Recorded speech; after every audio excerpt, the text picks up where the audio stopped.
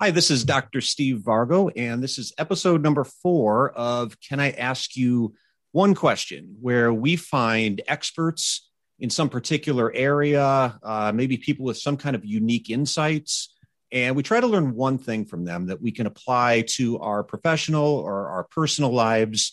And I have with me here today Dr. Ryan Gustus, and Ryan is a 2011 graduate of the IU School of Optometry, and he completed a residency in ocular disease at the Fort Wayne VA Hospital in 2012. He's an independent practice owner, and he owns one practice, soon to be two, which we were just talking about. And the main reason I invited Ryan, because he is a co-founder of a company called lensquote. And lensquote is a software platform built for practice owners to help drive more in-office contact lens sales. So, hey, Ryan. Hey, Steve. Thanks for having me. I'm also in my 100-year-old barn currently. You're 110 to be specific, yes, I think you said. So, barn. Yeah, you definitely are the first one. If your goal was to be the first one to do this from a 110-year-old barn, that's all you. That is all you. I like that I cornered that. So, Ryan, it will come as no surprise to you, and probably not much of a surprise to anyone who listens to this, that it's become not impossible, but increasingly challenging to generate revenues off the sale of contact lenses. Independents are competing with entities that in many cases can offer cheaper prices and also in many cases more convenient delivery. So my question to you, Dr. Ryan Gustus, is based on what you've learned and observed building a model designed to increase in-office contact lens sales, what strategies have you found to be most effective in keeping more sales in-house? Yeah, I think to first go a little bit, in the clouds a little bit. I think one of the things that we're all set up this way as doctors, right? We go to school, we learn how to be doctors, we learn how to educate our patients, and we take that same approach to staff and sales. We're not put through business school. We're not put through, learning what best practices are in sales. And so it's tricky. And so then you get into it that now you're a business owner. A lot of your, viewers are that you're taking that same approach and it's not giving that same results that maybe you get with the patient from a medical conversation point of view. And so you then start to feel kind of trapped.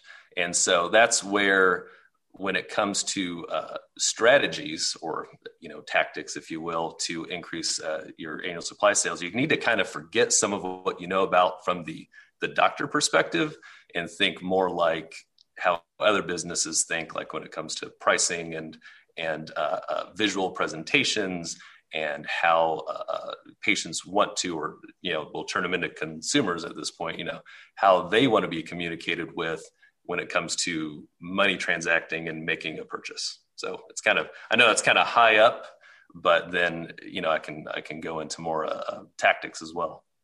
Yeah. So you've mentioned something before, and we've talked about this, just to give you an example, like building visuals into it and taking the complexity out of it. And I know that's something that you've had to figure out in your own practice as well, and partly with your platform. That's an interesting discussion to me, because I think sometimes the complexity can drive some of the uncertainty that causes people to hit pause on a purchase. So how do you take that complexity out of it and make it a simple decision, or an easier decision, I guess I should say? Yeah. And actually hit the nail on the head. So part of it is simplicity. And so one thing I want to give like a rah-rah to all the doctors and my colleagues out there is that we always feel like the patient maybe doesn't want to buy from us, or sometimes that's the case, or it feels like if they do, you've won, you've convinced them to do something. And when you have that mindset or approach, then they kind of feel that too. But the reality is they come into your office wanting to buy from you. It's part of that customer journey. They chose you, they like you. Basically all those social constructs say in the end, they want to buy from you. So if they aren't, it's more or less they're confused, they're not sure about something. There's something that has tripped them up. And I think one of those is, talking to the patient a lot about, all the value of buying on the spot, doing a lot of talking and verbals without presentation. It actually comes down to how we think and interpret. So think of yourself like with the used car salesman that's always talking and talking and everyone's talking. Well, the more you're talked to, the more you feel like someone's trying to convince you of something. Mm-hmm. So then as soon as you feel convinced that's the case, you go into defensive mode and then try to find a way to make your decision easier. So then that's whatever my insurance covers, or I guess I'll take 6 months for now. Because if you look at buying 6 months at a time, that's something that happens in a lot of offices. That's the most expensive, complicated way to buy, right? They spend the most that way. They don't get the rebate. They don't get the same level of service from you. So it really on the surface doesn't make sense unless you think about what are they really trying to do? They're trying to simplify their decisions. So one way to do that is visual, like all visual pricing breakdowns, giving them options of some kind. Usually that's a 6 month compared to a year, because a year is always a better value. So it shifts that conversation from total overall spent to total overall saved. That's another strategy. How long should that conversation take at the end? Because I agree with you. There's a less is more component to patient education. And sometimes the more we talk, the more it does sound like we're trying to get somebody else to do something that matters more to us.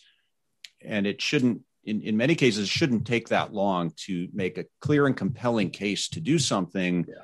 How long should that conversation take? Yeah.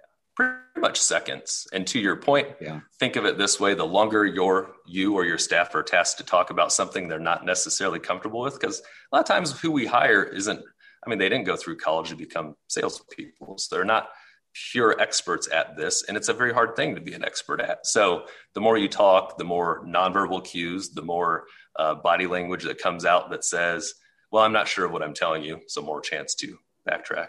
But that's where really seconds. So if it's a visual, it's self-confirming, right? They don't need to ask you another question. You can just look and see what it is.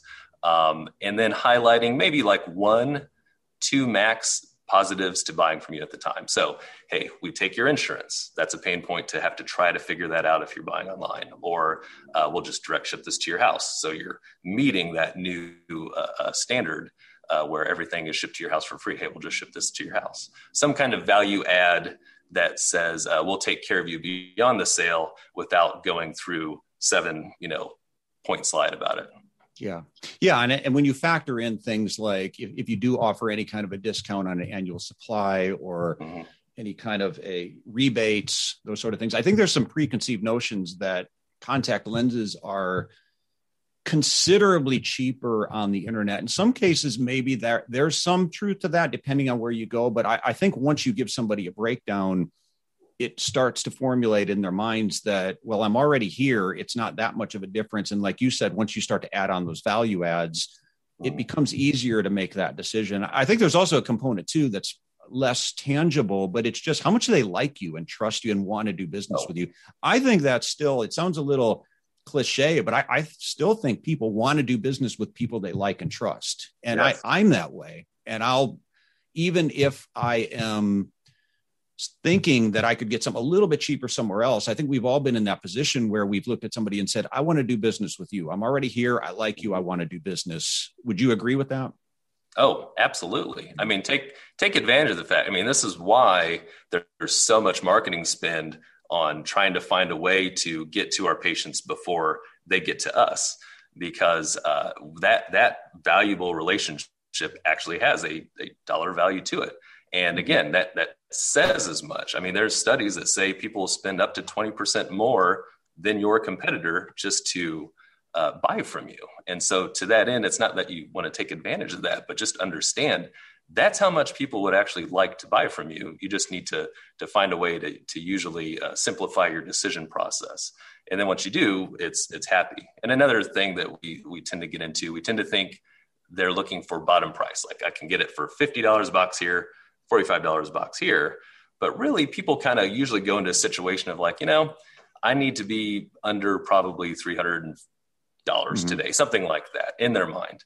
And so if you've kind of hit that number, whether you're 220 or 280, it's an easy decision. It's, oh, I'm done with this. I don't have to think. There's a pain to having to revisit and think this again. It's just so long as you're, I'm very big proponent on direct shipping to the house. So it's you've matched that service level. I'm a proponent of doing the discount annual supply, as long as you have your price up accordingly. Those are all tangible things that patients truly value, and it helps make their decision easier. Yeah. One last question. And I call this segment, Can I Ask You One Question? But I give myself the liberty of asking these sub questions. Where are we at with subscription models? How popular is that getting? Is that what is your take on that form of selling contact lenses? Yeah, that's a very good question. I don't think that I have the latest data on that. It was something that a couple of years ago was kind of the growing segment, started with like Harry's razors, and then it became the subscriptification of everything. And what I would say to that is it's a very small piece. People do like the flexibility of spending, like say a pay as you go. Maybe I get my contacts all now, but then pay a smaller amount over the next 3 or 4 months. And that's what services like Sunbit, which is great, and they have an actual footprint in optometry. A firm who just went public, though if you saw their S1, it's like 35% of their business comes from Peloton. So really? It's interesting. So I think that element exists, but I don't think in the end people actually want to spread out that interaction that much over time. Kind of like does anyone like getting their cable bill every month? No, not really. Yeah. Sure, I don't really want to spend $1,200 on my cable all up front in one purchase, but I also don't necessarily like seeing that bill every month. So I think you'll see flexibility in payment structure as something that picks up some steam, but that the actual receiving it slowly over time versus just having it all at once. So if something happens, you have it on hand. There's more value to that, and more people will still stay in that camp. Thank you, Brian. Great stuff. And thanks for jumping on. Keep up the great work with lensquote. And you said you were going to give me a tour of your 110-year-old barn. So we'll jump off here, and I'll take you up on that tour. So Thanks a lot, Ryan. Thank you very much, Steve. Take care.